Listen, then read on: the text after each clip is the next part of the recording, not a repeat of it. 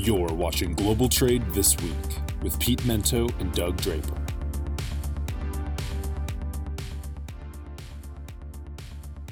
Hello, everyone, and welcome to another exciting edition of Global Trade This Week. I'm Pete Mento, and with me is my dear friend and co-host, Doug Draper. Doug, how's it going? Pete, I'm not as excited as you are, but it's Monday. I'm in Colorado. It's sunny. And how do we always talk about weather? I don't know. I just default to weather every time you and I get together. We're going to talk about hip replacements and 401ks next. It's just a matter of time, buddy. And losing hair. But anyway, it's been good. It's a nice weekend. And I think nothing really of substance has happened to me in the last 7 days, which is good. So, yeah, it is good, isn't it? Right? It's great. It is. I don't have any crazy stories of my new home up in Steamboat, which is good. It means money's not being poured out of my back pocket. So things are good. Good, buddy. Good. Where does this your background every time we get together it changes? So where are you? Where does this podcast find you today? I am in the Indianapolis office of DSV. Some of my favorite people in the company work here. They're very nice people, and I will be here for the next 4 days doing sales calls. So as soon as I'm done here, I have to get out of the office and do 2 sales calls, and then I'm driving all over Indiana doing sales calls this week. So going to Elkhart, never been to Elkhart. Going to Fort Wayne, haven't been there in a long time. So I'm excited. Go out and visit with customers and potential customers and see what I can do about bringing them over. Nice. Very cool. Very well, good. I kicked off the show, Doug. So that means that you get to go first. So what's going on, pal? Gotcha. Well, this one, we can kind of, tag team a little bit on this topic, but it's kind of weird. So my topic is related to China to the U.S. container volumes seem to be up despite the economic instability in China, right? So there's the real estate implosion that we've spoken about, Evergrande liquidation. I don't know if you're a 60 Minutes guy at all, but they interviewed the ambassador to China yesterday. I watch 60 Minutes like twice a year, and I happened to catch that one last night. Did you see it? Yeah, I record it so I can watch it. I love it. Yeah. That ambassador, I can't remember his name, but he seems like a pretty legit guy. But my whole point is that he made mention of the Evergrande liquidation, and they did this whole thing out there as far as the number of apartments that have just been abandoned. It's crazy. So you got this real estate implosion, you got high unemployment that we've kind of heard about. Their stock market's in decline, but the ocean container inbound business, from what I read this morning on a FreightWays article, was that it's higher than it's been since May of 2022, which was like, pandemic central at that time. So it's just weird that, I almost said it's like the Cookie Monster effect, right? And I take this from you as far as Cookie Monster just gobbling up and consuming as much as he possible. So now that inventories have been burned off, interest rates are somewhat stable. Seems like our economy is starting to level off. But the economic and political landscape doesn't seem to jive. So it's almost like this: imports are increasing, but the instability, specifically to that 60 Minutes thing that we spoke about, it's as unstable as it's been in many, many years. So it's like this, it's this weird, yin and yang may not be the right, because that means more complementary, but it's this weird situation that we're in, that the Cookie Monster effect is happening. Everything's been kind of right-sized here in the United States. There's so much instability economically, politically, militarily, but yet we're still saying we need to buy from China. And it's kind of like the infrastructure's there already. Yes, people are looking to alternative sourcing strategies, and that is happening. We've seen a lot of documented processes where people are nearshoring or friendshoring. But still, when push comes to shove and you need to gobble up in the consumer here in the United States, where do you go? You go to where infrastructure already exists.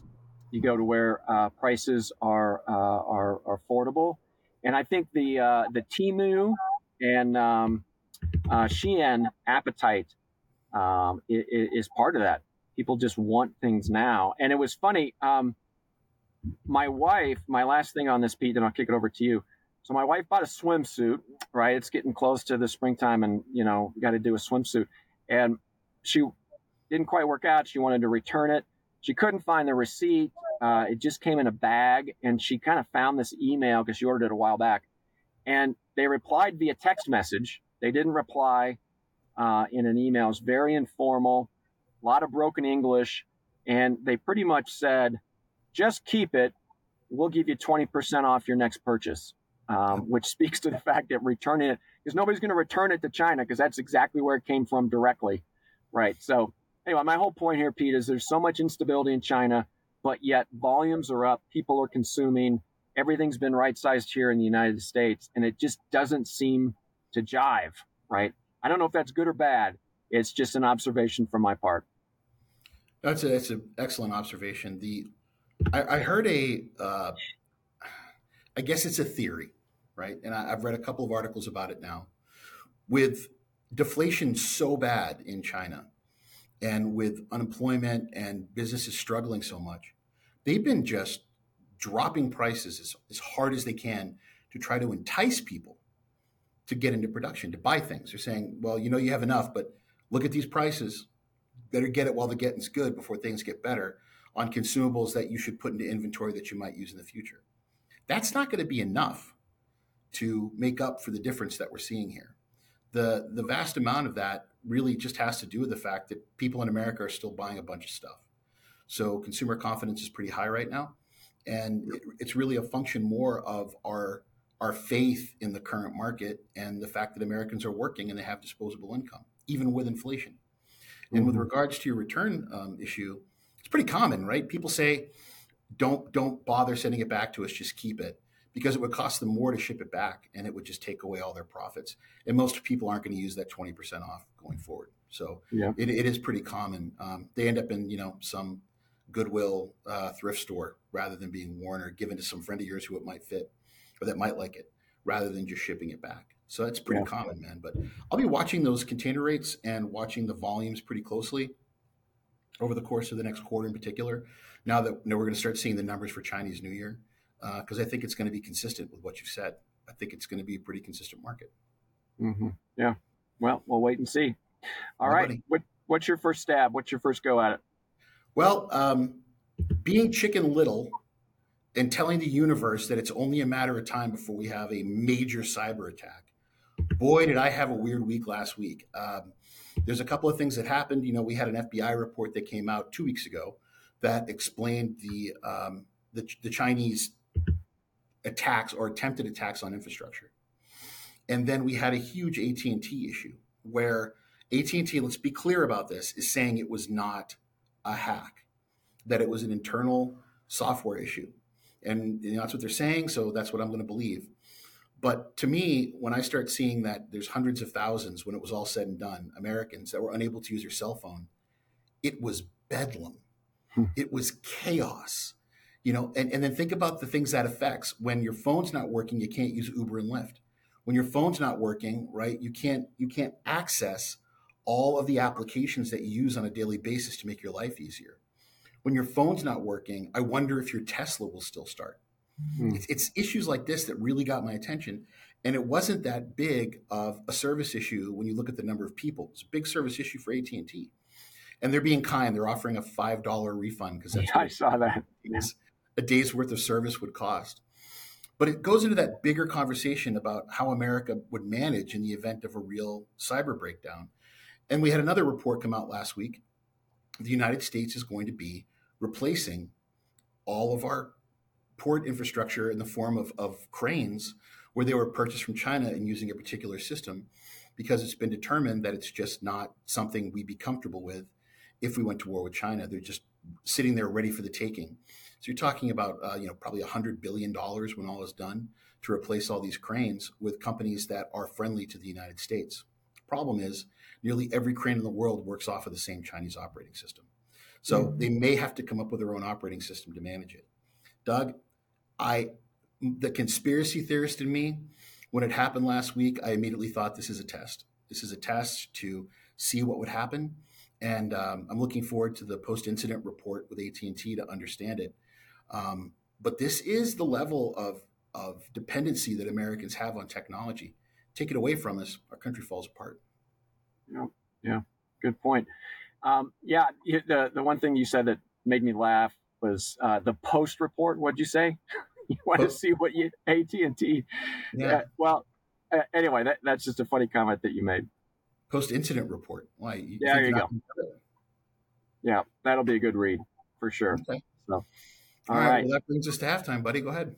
Yeah. No, I like this one, man. Sometimes, morning of, I'm like, what's out there in the world that's interesting that we can bring to the halftime? Because it's pretty much whatever you and I want to talk about, unrelated to our industry. So I saw this one. I literally laughed out loud, and I probably will do the same thing as I'm reading these because it is so awesome.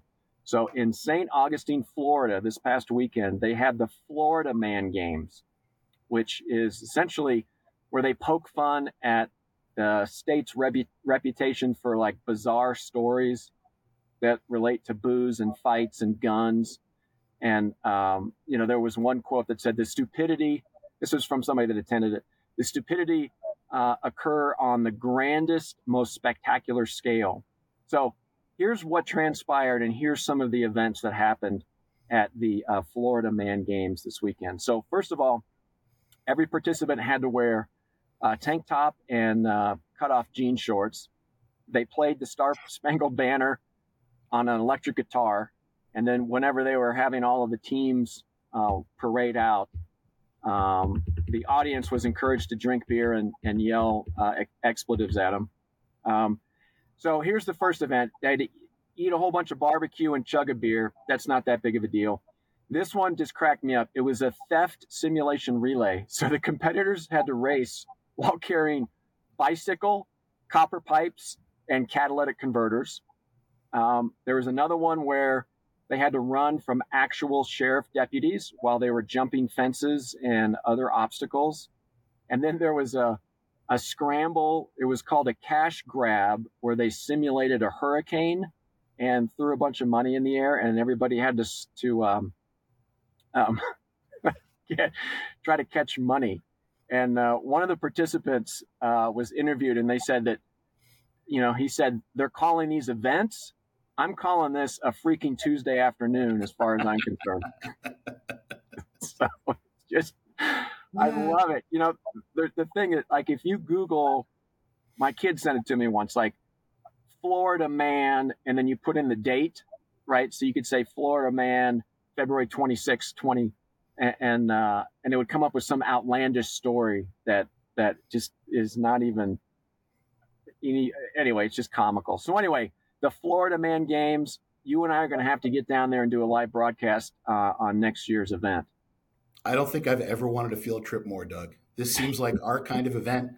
After you sent it this morning, I actually looked real quick on YouTube, and the videos were hysterical. I guess one of the events was trying to throw a live gator through a drive-through window. I didn't see that. This just seems like the kind of thing that we need to go to. I think that it would just be hours of content, and talk about embracing, the haters. I just think it's wonderful. Yeah. And I really hope that when they were running from the sheriffs, they had flip-flops on. Really, I don't know, but it's just, you know what? It's all good fun. They're making fun of themselves and the stereotypes. And the tickets were $45, and they sold 5,000 tickets. Wow, where'd the money go? For bail? Yeah, there you go. We'll just say it was for bail. Yeah, I would hope that it was. Yeah. Well, my halftime's a little bit different, buddy. Last week we had a bit of a sneaker drop, and you know that I'm a sneakerhead. You're aware of this, right? Yep. Yeah, movie buff and sneakerhead.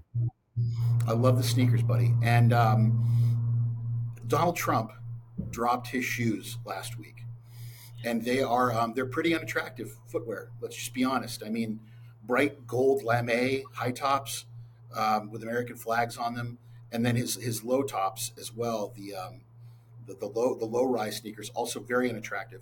But of course, they sold out immediately. They sold out like crazy. I don't even know how many pairs they made, but it was almost as though the second that they dropped, people just ran out and bought them as fast as they could. Now, I'm not going to talk about Trump necessarily, but I think every celebrity needs to do this. If there was a Charlie Sheen branded tennis shoe, I would buy it. If there was, you name it, whatever celebrity is up against it right now. Lindsay Lohan flip flops, I'm getting them, right? Like whatever they are. I think this is an excellent way to embrace the fact that the world is kind of making fun of you by coming out with your own footwear and making it yours. So, Doug, you going to run out and buy yourself some Trump Air Force Ones? No, and that has nothing to do one way or another with political beliefs. I'm not that big of I am kind of a shoe guy, but yeah, they got to look good. And those shoes were just tacky, and I think they made 3,000 and they sold out within minutes from what I understand. But yeah, it's a strange looking shoe, but you know what? There'll probably be something crazy like that that's going to come out in the next 7 to 8 months anyway. Now, when you bought them, Doug, you also get a bottle of his cologne, Victory Cologne, which has his head as the stopper. I'm sure it's the best cologne, the greatest fragrance ever, nothing better, absolutely incredible.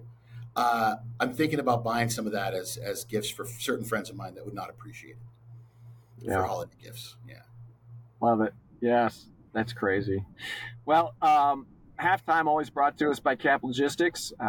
Please give them a look at caplogistics.com. We can't thank them enough for the platform they give to us every single week. So I don't know, who kicks off the second part here? Is it me or you? All right. So mine is going into transportation logistics. I'm just going to pull up, you go without notes. I go with notes here, Pete. So, but I saw that Walmart is transitioning out of of the rail sector and all the assets that they had with their 53-foot boxes they put on the rail, right? So they're intermodal containers. So I didn't even realize this, but they had 14,000 intermodal containers that they actually had ownership of, and they're getting rid of those and they're selling them or transitioning them is the term to J.B. Hunt, which happens to be another Arkansas-based company. And the financials weren't disclosed, so I don't know how they're taking it over. But the thing that caught me on this, Pete, is during COVID, you and I spoke multiple times about the vertical integration that we saw during COVID. And we literally referred to it as owning the rails, no pun intended, where if you need to get stuff moved during COVID, let's just control it all, right? So you had these retailers and Amazon was in the play with chartering vessels. Everybody wanted to own every aspect of the supply chain. So Walmart just sold their intermodal boxes.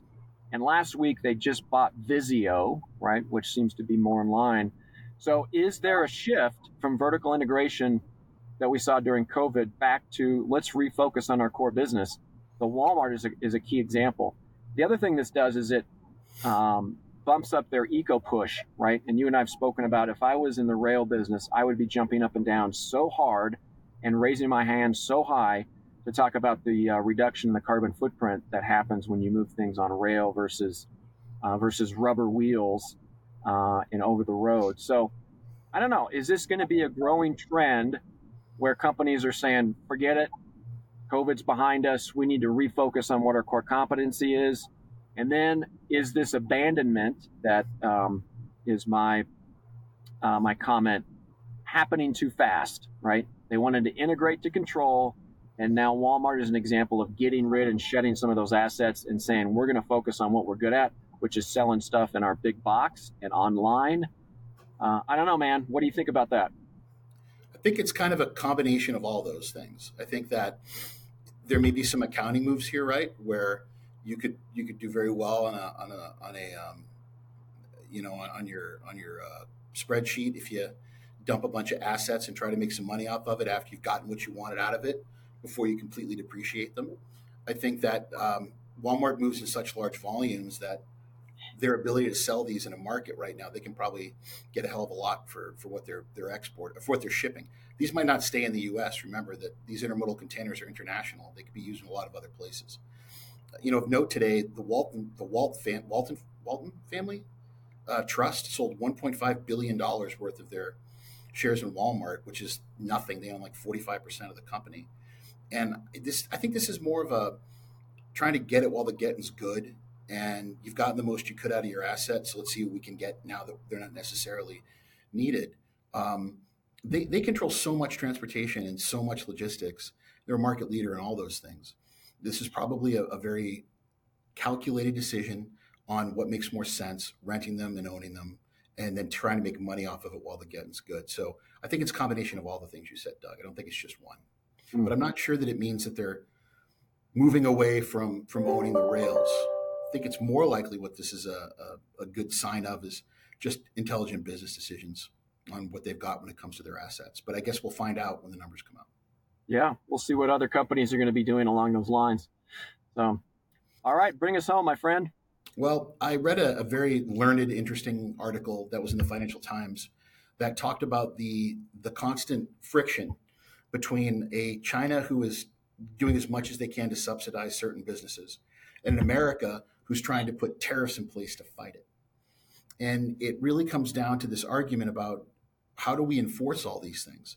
You know, China's doing what they need to do to keep their government active in commerce and keep people busy and keep people employed.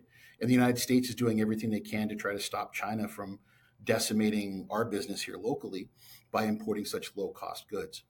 And really the gist of the argument philosophically is, do we need to come up with a way to enforce global trade differently?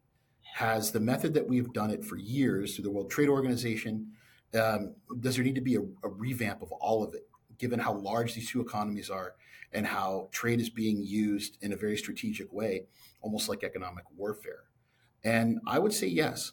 I think we need to start considering ways for us to enforce global trade and enforce defectors in global trade in a way that we're actually going to be able to get them to come to heel for what they've done. The United States could very easily put that 60% tariff on everything imported that President Trump's talked about. And it would have a dire effect, in my opinion, on the global economy, not just the United States. And China can continue to just dump money into production because people really don't hold them to task for doing it. And that's because the current regime of enforcement maybe isn't as effective as it could be. Mm-hmm. Yeah, it's a good point. It kind of goes to the, again, I can't think of the right, not dichotomy, but, you know, all these sanctions and stuff, and we're going to drop, you know, potentially additional tariffs depending on what happens in November. But yet people are consuming. And if I have to make a widget and set up my infrastructure in another country, or it exists already and you can just, you know, plug and play coming out of China, I mean, every single time that's gonna work if your ultimate goal is a financial angle on it. So I don't know, that'll be interesting, and I think it'll be pretty stable for until the election. Everything just kind of halts, everything slows down on election year. So we shall see. Then we'll see some crazy stuff post-election, maybe. Yeah, I think we're going to continue to lean more political as things go on, which we said we wouldn't do, Pete. So we got to check ourselves when we come up with our weekly topic. No politics. Cool. Awesome. Well, thanks for joining us in Indianapolis, Pete. As always, you're traveling around the country, and we make time every week to bring this show to our audience. And we want to thank everybody for listening. We want to thank Keenan for making it happen on the other side. And again, as always, thanks for listening and enjoying. If you have any comments about our shows, any suggested topics, just pop it out there when these things go out into the world. So, Pete, good to see you, my friend. Everybody, thanks for listening. And we'll catch you next week on another edition of Global Trade This Week. Take care. Bye. Later.